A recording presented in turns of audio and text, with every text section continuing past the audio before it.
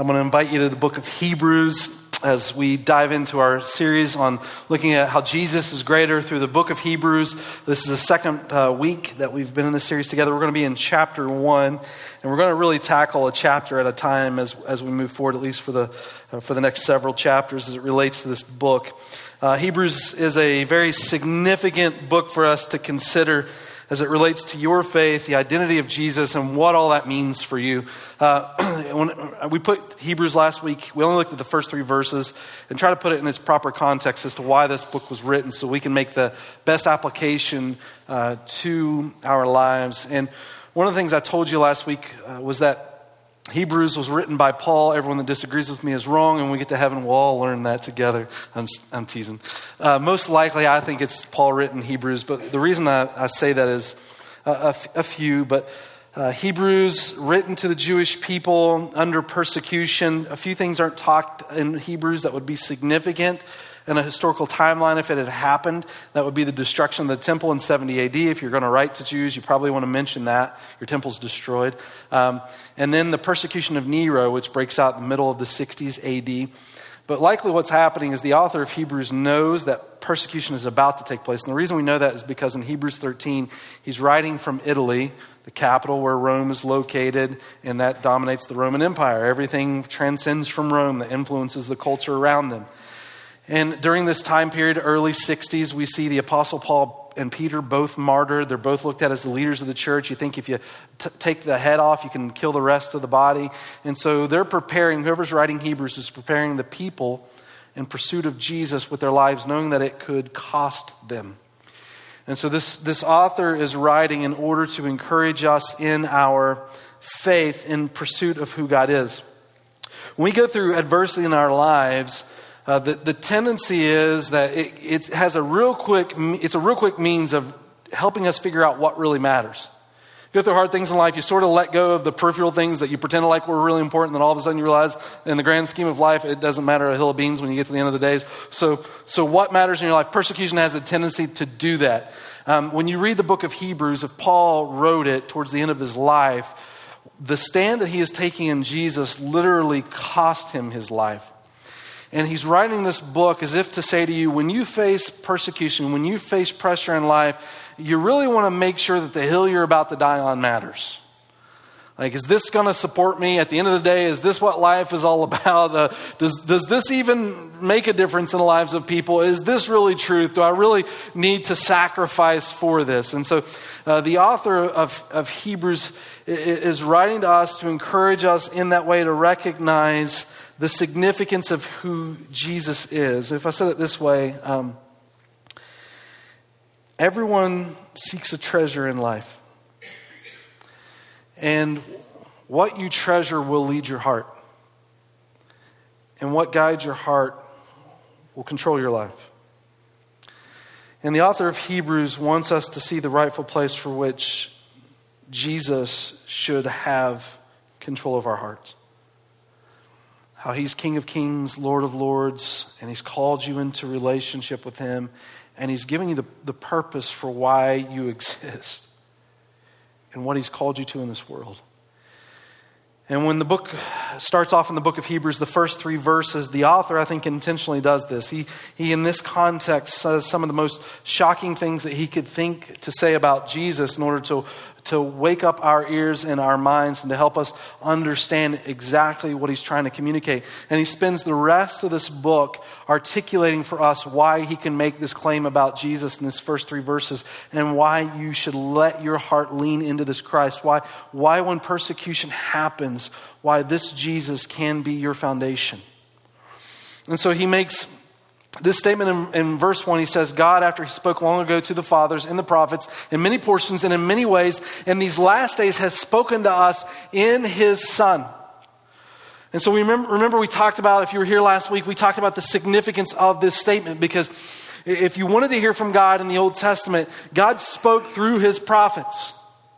But we looked at this historically, that after Malachi, Jewish writers continued to state until the New Testament came about. They stated for this 400-year period from Malachi to the New Testament that God wasn't speaking through his prophets anymore. They said that God was silent, and they couldn't wait to hear from God again. The book of Baruch and the book of Maccabees and the historian Josephus, all commenting on how God had been silent for hundreds of years to his prophets. And now all of a sudden this author is saying, okay, God spoke in times past to his prophets, and now today he's speaking. And if you were a Jew knowing that God spoke to his prophets, and they're telling you now, written to the Hebrews, written to the Jews, that God's speaking again, you would immediately ask the question, where and what gives this person the authority? Where can I hear from God again? And so it tells us in this passage, in these last days, he's speaking to us in his Son. So it's saying very plainly, in the past, God spoke to his prophets. But I said very pointedly last week, today I am not following the prophets. Because in time past, that's who God spoke through. But today, who does he speak to us through? The most intimate of his revelation, in which he's given, that is Jesus, God in the flesh, come to us. God has spoken in a very personal way, that God has become flesh, that we could know him and see him. That's why Jesus said, he who has seen me has seen the Father. It's one and the same. That's why he goes on further from this and makes this comment in the second half of verse 2. Talking about Jesus, whom he has appointed heir of all things, through whom he has also made the world. He is the radiance of God's glory, the exact representation of his nature, and upholds all things by the word of his power. When he had made purifications of sins, he sat down at the right hand of the majesty on high. So if you ask the question, okay, God in the past spoke to these prophets, today he speaks to Jesus. On what authority should I even care what Jesus has to say? And the author is saying it's because he's God and he's ruling and reigning. Jesus made all of this. Jesus sustains all of this. When you think about the attributes of the Father, Jesus is the exact representation in the flesh. He who has seen the Son has seen the Father, because the nature of the Father is in the Son. God has become flesh. We looked at all sorts of passages related to this last week. I don't have time to go through them all, but Jesus really doesn't give us an opportunity to say one thing that most of culture says about Jesus today, and that is, he's a good moral teacher. When you study the teachings of Jesus, particularly what Jesus even said about himself in the Gospels, Jesus gave you no room to say, you're a good moral teacher, Jesus. Thank you for being such a great prophet. What this passage is saying is Jesus is greater than prophets, and the reason why is because he's God. And Jesus didn't give us the place to say, oh, you're just a good moral person. Jesus gave you two places on the spectrum of qualifying and categorizing him. Either he is an insane, loony person, or he is God himself. That's it. I mean, those are the two places that when you conceive about Jesus, that you can sort of put your labels on him. Because you don't say the kind of things Jesus said unless you're crazy or you're God. I mean, Jesus said in John 8:58, before Abraham was, I am. Not that I existed, but that he is the self-existent one. And in John 8:58, they go to stone Jesus for blasphemy, for calling himself to be God. John 10:30, the same thing. Jesus calls himself God. John 20:28, Thomas calls him God. We looked at John 7 last week at the end of that chapter when Jesus stands in the temple at a celebration where the Jews were made to go to the temple. Every year the Jews have 3 celebrations to celebrate, and they have to go to the temple too. That's God's requirement in the law. One is the Feast of Booths. At the end of the Feast of Booths, which is a week-long feast, the Jews live in tents. During their time in living in tents, they praise and worship God for his provision over their people and wandering in the wilderness for 40 years. As they came out from slavery in Egypt, God put them on a journey for 40 years, and God provided for them. And so from that time, they celebrated the Feast of Booths for God's provision. At one point in that wilderness experience, they were out of water. God tells them to strike a rock and provides water, living water for them to sustain life in the desert. And it's during this Feast of Booths, the last night, in remembering of that rock that brought life to the people of Israel, that they're pouring out this drink offering and remembering what God has done. When all of the nation is here at this temple celebrating, Jesus stands up in the midst of the crowd and says, I am that living water. He who drinks of me will never thirst again. It's like the water in the garden was good for a few days, but then you needed water again. But I am the representation. I am that water. Only God can satisfy like that, or he's crazy. I mean, what friend do you know in his right mind would stand up in a group of thousands upon thousands of people declaring themselves as the one who can satisfy everyone? He needs to get his head checked or he's God. And so that's what the author of Hebrews is saying to us in this passage. The reason that Jesus could claim that he's greater than the prophets, that he is the greatest prophet, but even beyond that is because he's God himself. And if you look a little deeper in this passage, it tells us at the end of this verse, he's sitting down at the right hand of the majesty on high. Meaning this is a picture of a king on a throne ruling and reigning. That's where he's sitting. What is his rear end on? The throne. And I'm not talking about the toilet, I know some of you might think of it that way, but he literally has a throne and he's ruling and reigning from it. Jesus is God King. He's warrior king. And what is he warring for? You. You think in the context of why Hebrews is written, Hebrews is talking to a church, a group about to go through persecution. And they're going to find out if their faith really is in Jesus during this time, if they really see him as the one who sustains them. But he's going to build them up in this. And on what basis? He's the glorious ruling warrior king for you. Now, categorically, this would cause a problem for the Jews, because they've been taught theologically there is only one God. The Old Testament is written to a society that, by all intents and purposes, is polytheistic, which means they believe in many gods.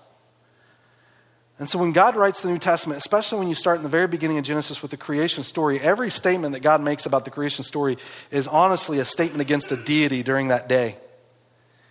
And what you find as you read throughout the Old Testament, it is heavily monotheistic. There is only one God.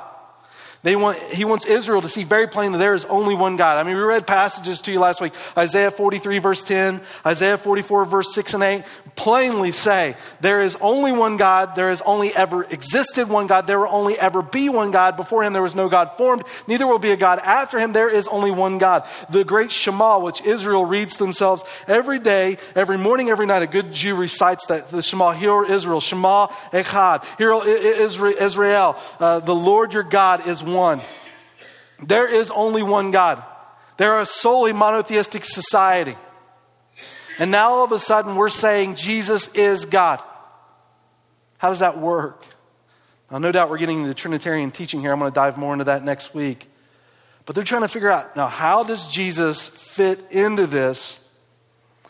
And they begin to speculate, well, he's definitely a messenger of God because he said some godly things. So maybe he's angelic by nature, showing divine possession, but not really God himself. In Hebrews 1:4, though, the author starts to argue this for us. He says, having become as much better than the angels as he has inherited a more excellent name than they.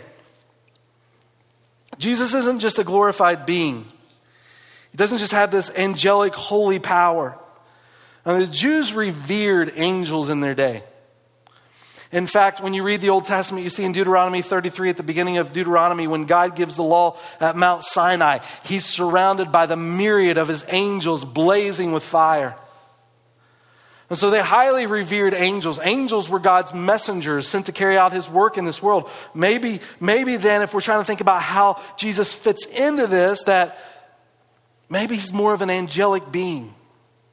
One of the beauties of seeing the nature of God in the Old Testament, and the fact that it is so heavily monotheistic and helping us understand that there is only one God, there will only ever be one God, that when you read the nature of this God in the Old Testament, you can see the nature of that God being played out in the New Testament. That's why the author of Hebrews says the exact representation of his being. To look at Jesus is to behold the nature of God. He's God in the flesh, which, if that's true, you know what that says to us? How personable, real, tangible this God comes for you. What kind of love is displayed in that God that sacrifices so much? So the Jews are just trying to think through, how does this fit that he's calling Jesus God in this passage, but yet there's only one God? And You gotta think in the society, the kind of pressure that would be placed on them. If you're a Jew, first century, the book of Acts chapter 8 tells us the persecution of the church starts in Jerusalem. Stephen's martyred. And in the fear of that persecution and further martyrdom, the church out of Jerusalem begins to spread throughout the known world. And then it gets all the way to Rome where Caesar is, and Nero is about to take Christians and light them on fire to light up his gardens at night. Are you sure that Jesus is God? I mean, the society around them would say, hey, how about you just say Jesus is a good moral teacher? How about you just say Jesus is a spiritual being and you're spiritual, and so you pursue him for spirituality. Just do anything with Jesus, but just don't call him God. If you don't call him God, your family will love you. Your society will not kill you, and Rome will embrace you. I mean, you can imagine the pressure on the first century just to renounce the teaching of Jesus in the early church. Coming from Rome, coming from other Jewish family members, just the cost of what it means to pursue Christ. Now, just if you're interested in things like this, if you want to study angels, it contrasts in this chapter verses on angels. I'm not going to highlight this when I walk through this passage, but just so you know, if you want to look at the verses related to angels, verse 7, verse 14 talk about it. It says in verse 7, and of the angels, he says, who makes his angels winds and his ministers a flame of fire. So it's saying angels are made. Angels, the word wind is also spirit. So it's saying angels are spirit beings and they minister with holiness for God. So God uses them to accomplish things in this world. Verse 14, are they not all ministering spirits sent out to render service for the sake of those who will inherit salvation? So it's literally saying God's people have guardian angels. And some of you overwork yours, give them a break. No, I'm just kidding. But God's people have angelic beings or guardian angels. Now don't pray to them. I'm not saying pray to them, but it's saying God creates angels to carry out his work in this world. And so there's a drastic contrast between created and calling something God, because God is not created. God is. And so the author of Hebrews, in making this claim, this is what he says about thinking about angels, thinking about Jesus and his identity. In verse 4, he says, having become as much better than the angels as he has inherited a more excellent name than they.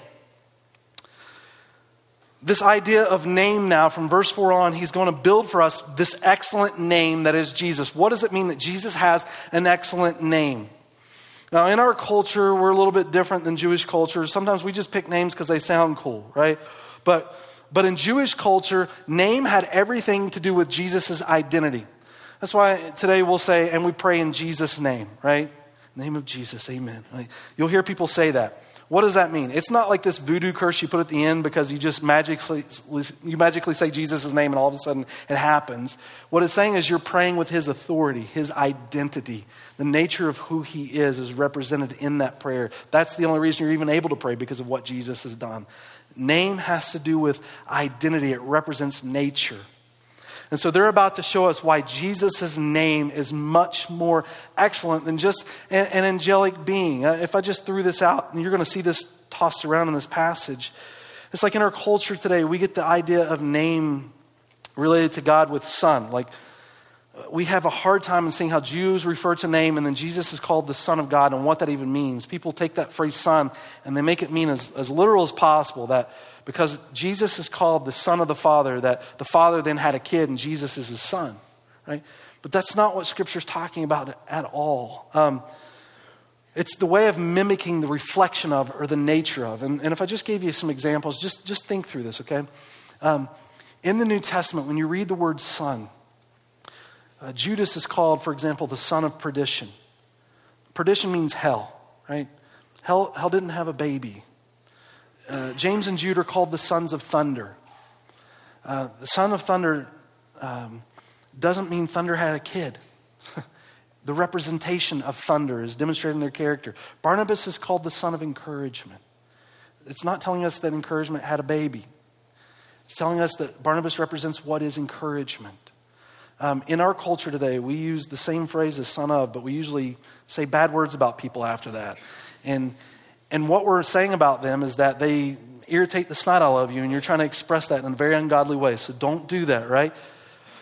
But you get what I'm saying. When it's talking to us about Scripture, it's not saying that Jesus was born, and I'll tell you why in a little bit later, but Jesus can't be born. His nature, if he's going to be God, because he would be less than deity, and I'll explain to you why in a little while. But the phrase son of, as it relates to Jesus, is helping us to recognize the nature of God is in him.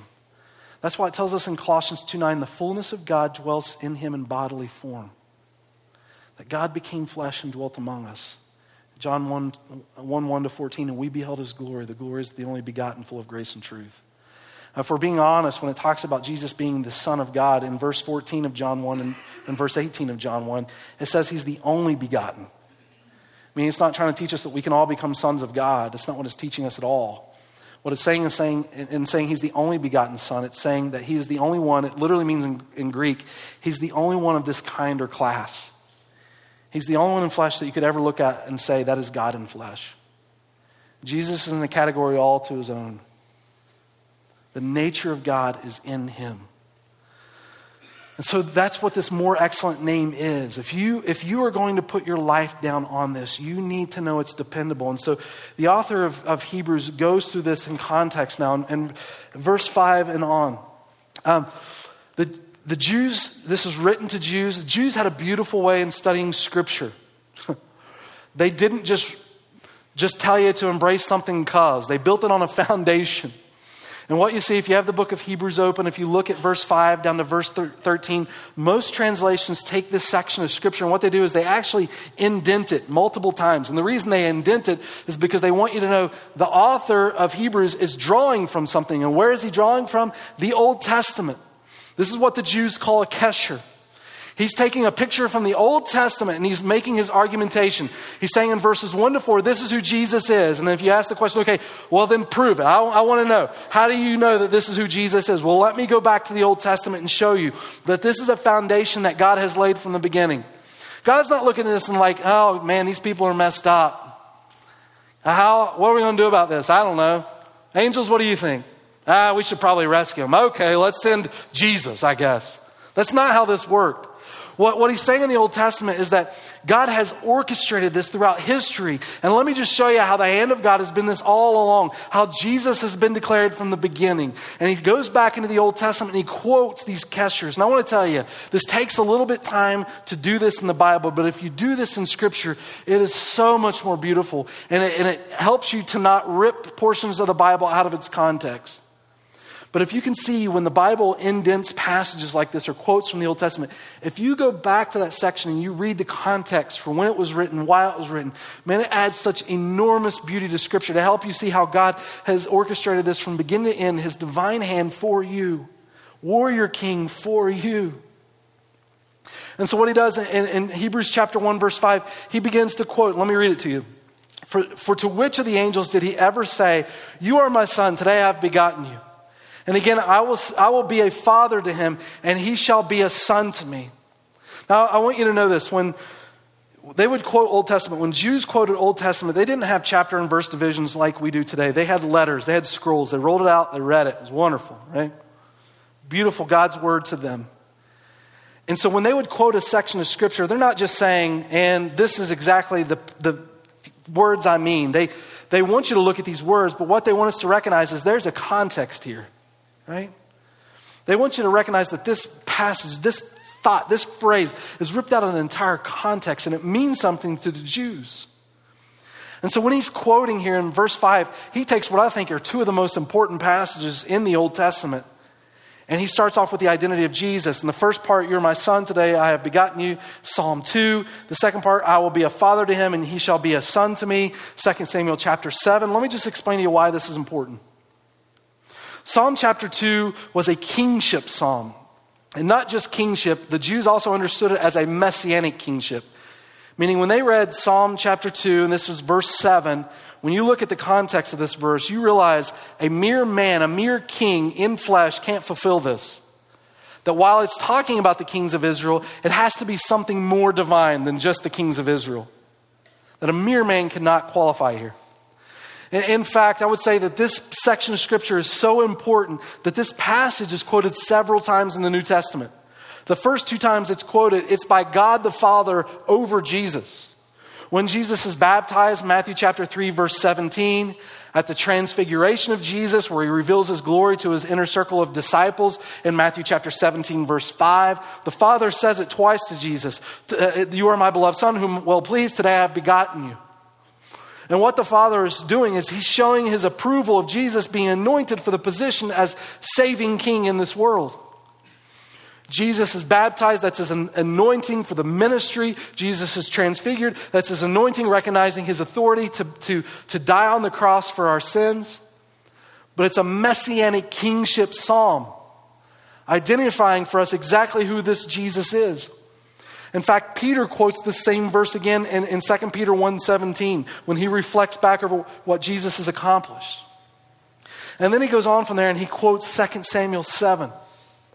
2 Samuel 7 verses 14 to 16 is an important verse for Jewish history. It's one of those that's so important if you were a Jew and you wanted a tattoo, this verse would be one you would consider. Because what it says in this passage of Scripture, it's a promise to King David. And he says to King David, "Your throne, David, will be forever and ever." Now, if you look in Jewish history today and you look at that and you take that physical, literal, there is no King David or anyone of King David's throne ruling and reigning today in this world. And so when you read this phrase, "Your throne, O David, will be forever and ever," I mean, you can just ask the question, what dynasty has ever accomplished that? I mean, what individual has even held any amount of duration in his ruling? Every leader comes to an end. Every dynasty comes to an end. How can someone rule forever and ever unless he be God? And so what this individual is doing, he's going back in Hebrews chapter 1 verse 5 and he's saying, look at this messianic psalm. You guys would sing this over your king, but you ultimately knew the Messiah would fulfill this. And look at this statement in 2 Samuel 7 that talks about the kingdom of David ruling forever and ever, and Jesus is of the kingdom of David. There is no one that can fulfill this lest God become flesh. That is the only way someone could rule on a throne forever and ever. Immortal he would have to be. And then he goes on in verse 6, and when he again brings the firstborn into the world, he says, "And let all the angels of God worship him." Firstborn's another one, Jiminy Christmas, that we read that and we think, God had a kid, he was the firstborn. And then you got to get into some theological hurdles if you want to hold to that view, because Jesus obviously came 2,000 years ago, and there's people that have existed before that. How in the world could he be firstborn? Unless you take a biblical understanding of what firstborn means, okay? There is the word firstborn that can literally mean your firstborn child. Then there's this idea of firstborn that means the preeminent one, the one who has the authority. And in Israel's history, the father, the patriarch, when he would pass on, they would hand the inheritance off to the kids. But one of the children received double portion to carry the family name on. The person that carried that family portion or carried the portion of the family on in the future was considered the firstborn. Sometimes it could literally be the firstborn, but not always. Psalm 89 verse 27, Solomon was like the 10th born to David. But in Psalm 89 verse 27, David calls Solomon is called the firstborn. What does that mean? Not that he's literally firstborn, but that he's the preeminent one. He carries the family forward. Jesus in this passage is referred to as the firstborn to help us see he is the preeminent one. He's ruling and reigning. And into the world, he says, and let all the angels of God worship him. And so the author of Hebrews is going back again into Psalm 97, which is again a kingship psalm of God's creation and how the angels are called to worship him. And then it goes on in Psalm 107 that says, quoting from Psalm 107 or 104, verse 7, it says, "And of the angels, he says, who makes his angels winds and his ministers a flame of fire? But of the Son, he says, your throne, O God, is forever and ever. And the righteous scepter is the scepter of his kingdom. You have loved righteousness, hated lawlessness. Therefore, God, your God, has anointed you with the oil of gladness above your companions." What it's saying in the psalm, it's contrasting angel and God here. In Psalm 104, it's talking about creator God. That's what's quoted in verse 7, and how God made these angels. And then it contrasts the angels, who are simply ministers, to the Son, who is the one who rules. And so in verse 8, he's quoting in this passage of Scripture, Psalm 45. Psalm 45, again, is a kingship psalm. Israel would sing this psalm over their kings when they were married. Psalm 45 is a kingship psalm at a marriage celebration in which Israel would sing about the lineage of this king wanting his throne to be forever and ever. They're thinking about the promise of 2 Samuel 7. And when Israel would sing this psalm, they wanted that king, they wanted to see that king and his marriage, that family to move forward. And so they would sing this psalm. But here's what they ultimately knew in this kingship psalm. It was also messianic. And the reason they knew it was messianic, it's because no king could rule forever and ever. Every king's rule came to an end. But who could rule forever? God. And so it says this interesting phrase about him. It describes this king. We've looked at the description of this king in multiple ways: ruling, reigning, creating all things, subduing all things, upholding all things. Hebrews 1 describes all of that. But in verse 9, it says this: the God the Father says, "Therefore God, your God, has anointed you with oil of gladness above your companions." God the Father is looking to Christ and calling him God. And I realize I could dive into Trinitarian teaching here. I'm not going to quite do that today. I'm going to save some of that for next week. But I want us to just see this for a minute, because this is an interesting phrase. If you think in Israel's day, they're singing to their kings and they're calling them God. How in the world can they do that, right? The Bible plainly says there's only one God and there will only ever be one God. What's important to recognize is that this phrase God in this passage is actually Elohim. Elohim is a generic word. In the Old Testament, Elohim could mean anything. It could mean a judge who's ruling, anyone that's exercising authority. It could be a judge that's ruling. It could be a king that's ruling. It could be a president. It could be a whatever. Anyone with any authority, they could be referred to as an Elohim. Even God himself could oftentimes be referred to as an Elohim. And so they could sing this psalm talking about their king, because all they're saying is Elohim, Elohim, Elohim. But ultimately they knew that this didn't exactly fit the description of their king, because this phrase says forever and ever. And so when it comes to the nature of God, when we talk about him being an Elohim, what does this mean? Now, I want us to know that it doesn't mean that Jesus became a God, because it violates the nature of what Scripture says. Scripture plainly says there is only one God. Isaiah 43:10, Isaiah 44 verse 6 and 8, Deuteronomy chapter 6 verse 4. There's only one God, there will only ever be one God. That's all that there ever has been. It tells us in Malachi 3:6, his nature never changes. God is the same yesterday, today, and forever. It tells us that in Hebrews chapter 13 verse 8 about Jesus. Jesus is the same yesterday, today, and forever. So it's not saying Jesus became a God, but Jesus is God. Why do I say Jesus can't become a God? One, it violates what we just said. The Bible tells you there's only one and there only will ever be one. Now, I want you to even think about this in a philosophical sense. When you think about the identity of God, the Bible tells us that he has the great I am. I am literally translates as the self-existent one. Now, people sometimes will ask the question, where did God come from? And, it operates under the basis that everything had to come from somewhere, because all things have a point of origin for which they exist. But do you know, when it comes to the idea of God, you can't answer that question. And the reason is because in order to exist, as we understand existence, you need time, space, and matter. You need a time from which to exist, and a space from which to come, and matter from which to sustain on that you can exist in, right? But when it comes to the idea of God, God created all of those things. God is outside of time, space, and matter. Therefore, he has no place in time and in place of origin from which to come from. He is. He is the one from which all things find its purpose and meaning and its existence. That's why when God gives himself a name, he says, I am. I am the self-existent one. When Moses asked him what his name was in the burning bush, he says his name is I am, which defines everything else in creation. Everything that exists finds its purpose in God.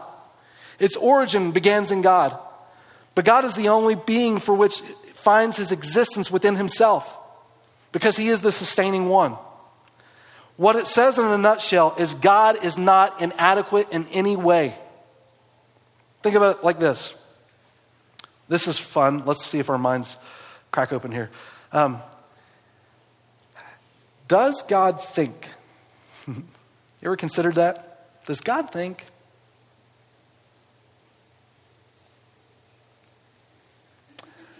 In order to think, it implies that there's something that you need to know because you do not know. Is there anything that God does not know? No. It would make him inadequate. It would make him in some degree incapable. There isn't anything God doesn't already know. Therefore, God doesn't think. He doesn't have to think. He is. All things find the origins of existence in him. That's why it's impossible to become a God. Like, if you look at that categorically in history, if you go read Isaiah 14 and you see the fall of Satan in Isaiah 14, do you know why why Satan fell? The fall of Satan is in Isaiah 14. Satan fell because it tells us Satan desired to become like God. And when you read in the book of Genesis in chapter 1, when Satan comes to the Garden of Eden, he talks to Adam and Eve. Do you know what lie Satan perpetrates with Adam and Eve? Eat of the fruit, because in the day you do, you shall surely become like God. I can never be God. I'm inadequate. And even if I continue to grow as a being, I can never sustain what it means to be all adequate. And that's why I say, like, people that are, if you think about polytheism, and people believe in a duration of gods, I just ask the question, whatever God exists today that people might find authority in, I'll say, well, what God created that God? And what God created that God? And what God created that God? Wherever it started, the point of origin, that's the God I want to worship, because that's the one that has the power to do it all anyway. But when it comes to Christianity, it starts off monotheistic, and it just simply explains it as only being one God, because the nature of God can only exist in one being to begin with, and he has created all of this. And so when it talks about this idea of Elohim to the Jews in the Old Testament, they could read it as a ruler, but ultimately they knew it didn't completely satisfy in just a being, because this God is described as forever and ever, completely adequate, always adequate, never lacking in nature, never changing. There's only one God and only will ever be one God. Then it goes on. In Psalm 110 and 102 are quoted in the rest of the section. 102 is the first part, verses 10 to 12. He says, Lord, in the beginning, laid the foundation of the earth, and the heavens are the works of your hands. They will perish, but you remain. And they will all become old like a garment. Like a mantle, you'll roll them up. Like a garment, they will also be changed. But you are the same, and your years will not come to an end. And then he goes on, but to which of the angels has he ever said, sit at my right hand until I make your enemies a footstool for your feet? So you see this in Jesus, right? He's quoting this, relating verse 10 to 12 to Jesus, that Jesus is adequate. He doesn't lack. The nature of God is in him. He's controlling all things. He has the authority to roll them up and to carry forth in the world. And he doesn't change, though the rest of life will change. And then he describes his throne. That all this will be laid at your feet because you are God ruling and reigning. Jesus is the same yesterday, today, and forever. So what does this mean for us?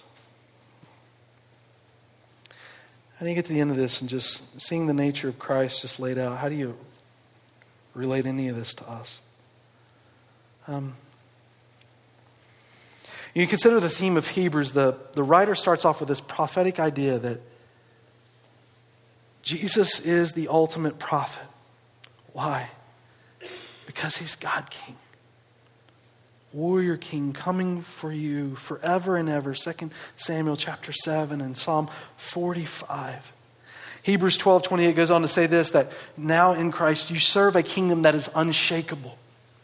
When you think about the cost of following Jesus and the way it affects relationships around you, how do you rest secure? Well, this king rules forever and ever. In fact, he's on that throne right now. He's sitting at the right hand of the Father, ruling right now. And that kingdom is unshakable. In fact, when Jesus in book of Mark chapter 1, when he shows up, verse 14, he says in verse 14, this declaration that the kingdom of God is at hand. Repent and believe, or turn to him. And then at the very end of the book of Mark, look what he says to us. This is the last real teaching he's giving his disciples before the crucifixion. Look what he says in verse 23. When he had taken a cup and given thanks, he gave it to them and they drank from it. And he said to them, this is my body of the covenant, which is poured out for many. This warrior king fighting this battle against sin for you. Truly I say to you, I will never again drink of the fruit of the vine until the day when I drink it new in the kingdom of God. How can you be a king unless you possess a kingdom, right? And so when we partake of communion like we're going to do here in just a minute, Jesus gave that as a symbol of a king who's ruling and reigning, who sacrificed his life for you on the promise of, yes, he's ruling and reigning right now, but the fullness of the kingdom isn't here yet, that the fullness of the kingdom will arrive when the king returns for his people, and we will celebrate it together in a kingdom that is unshakable. But there's still today. There's still the battle being waged. How do you find encouragement in the King? I think in Scripture there are a couple of passages that I've loved. Isaiah 6 and seeing the glory of God being made known with his angels. But one that I really like is in 2 Kings chapter 6. 2 Kings 6, the story of Elijah is being told. And the king of Aram comes against Israel. And as he desires to come against Israel, every time he goes to fight a battle, Israel already knows where that battle is going to take place. And they're already prepped before the king even gets there. And the king of Aram starts to get mad. And he's like, we have to have a spy in our kingdom that's reporting this to Israel. And the warriors for King Aram just say, wait a minute, it's not that we have a spy. It's that Israel has a prophet. And that prophet is telling the king what's going to happen before it happens. And so the king of Aram's like, let's get rid of this prophet. Where does he live? Well, his name is Elijah and he lives in Dothan. And so they bring this entire army down on this town to kill this one individual. And as the story's told in 2 Kings 6, that Elijah is there with his servant. And you can imagine if you're in this moment and you're just these two individuals and an entire army comes to crush you. You're like, Elijah, did you not know this was going to happen? I mean, you've managed to tell the king every battle that's about to take place before it takes place. And now all of a sudden we're surrounded on every corner of the mountain around us. How in the world are we going to escape this? I hope you wrote your will. Did you tell your goodbyes to everyone? Oh my gosh, we're going to die. That's the kind of demeanor he's got, right? I mean, that's the kind of demeanor we get when life is difficult. Does God love me? Does God care? Where is he? This battle, it's too much. Where is warrior king? And then Elijah prays for his servant. He says this, open his eyes, Lord, so that he may see. Then the Lord opened the servant's eyes and he looked and he saw the hills full of horses and chariots of fire all around Elisha. And I kept thinking about this passage and I thought about my kids, man. God, they need to know how worthy you are. God, open their eyes that they may see. Now, I'm not telling you, and I'm not going to pray, I don't want to pray this prayer in a very literal sense, like, I'm not going to tell you, take this verse, apply it to your life, and all of a sudden you're going to see angels everywhere. I don't even want to, if that's possible this morning, I'm telling you, I don't want to see it happen, because like, you'll watch someone urinate right on stage. Like, that is too much for me to handle, okay? But here's the point of what this narrative is saying, is that unaware to us, there is a battle taking place, and you've already seen it in Hebrews chapter 1, verse 14. Who do God's angels fight for? His people.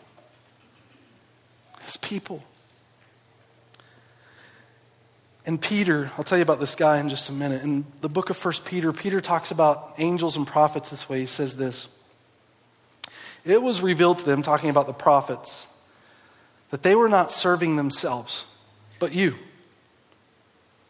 And these things which now have been announced to you through those who have preached the gospel about Christ. To you by the Holy Spirit sent from heaven. Look at this. Things into which angels look and long to see. What it's saying is this about angels. Angels are looking at God's divine hand taking place in history. And they're looking at humanity, and they're looking back at God. And they're looking down at humanity, and they're looking back at the glory of God. And they're watching guys do stupid things on earth. And they're looking back at this great God, and they're like, why does God love them? Why did God become flesh to die for them?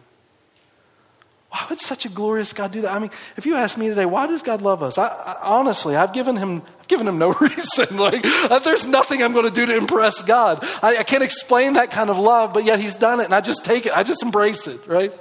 And it's saying angels right now in this room, thinking about the glory of God being made known, you gathering to worship this God, your treasure of your heart, looking at all of this playing out in the history, how great that is. Even today, it still happens. This isn't something that was just told of old. This is told of right now because that king still rules and reigns. One of my favorite stories about a missionary is John G. Patton. He goes to the island of Vanuatu in the South Pacific, 1800s. Vanuatu's cannibalistic. He and his wife moved there thinking, we might get a couple days to share Jesus with them, and then we'll be lunch. Literally. And they tell a story early on in their experience where they're living in their hut and they're trying to minister to this village. And early on one night, as they get ready for bed, surrounding their hut is a tribe. And they begin to panic because they know they're there to take their lives. They're about to be eaten. And so the family just runs inside and starts to pray. And the next morning comes and they're still safe. And they're blown away. They thought this was the end. A year later, the chief of that tribe that surrounded his home came to know Christ. And now having that relationship with him, John Patton felt it appropriate just to talk to him about that night and ask him, why did you guys not kill us? Why did you not eat us? And he said, we wanted to. That's why we came there. But we couldn't get past the army of men that was standing around your house. And John Patton's like, what army? I don't know, whatever army you brought with you. We just couldn't get back. He describes them, the village chief describes them as shimmering with swords drawn, pacing back and forth in front of this house, and they're unable to penetrate past it to get to the people that they wanted to devour. And John Patton knew. The God of angel armies standing by my side. Now, I'm not going to tell you that's going to be every one of your experiences. What I'm saying is Warrior King stands for you. And the reason he's able to do this is because of the nature which he possesses. He is God. And at the end of the day, with all the pressure you face in following Jesus, is it worth it? Yeah. Why? Because the God of angel armies stands with you. This message has been brought to you by Alpine Bible Church in Lehi, Utah. If you'd like more information, please visit us online at alpinebible.com.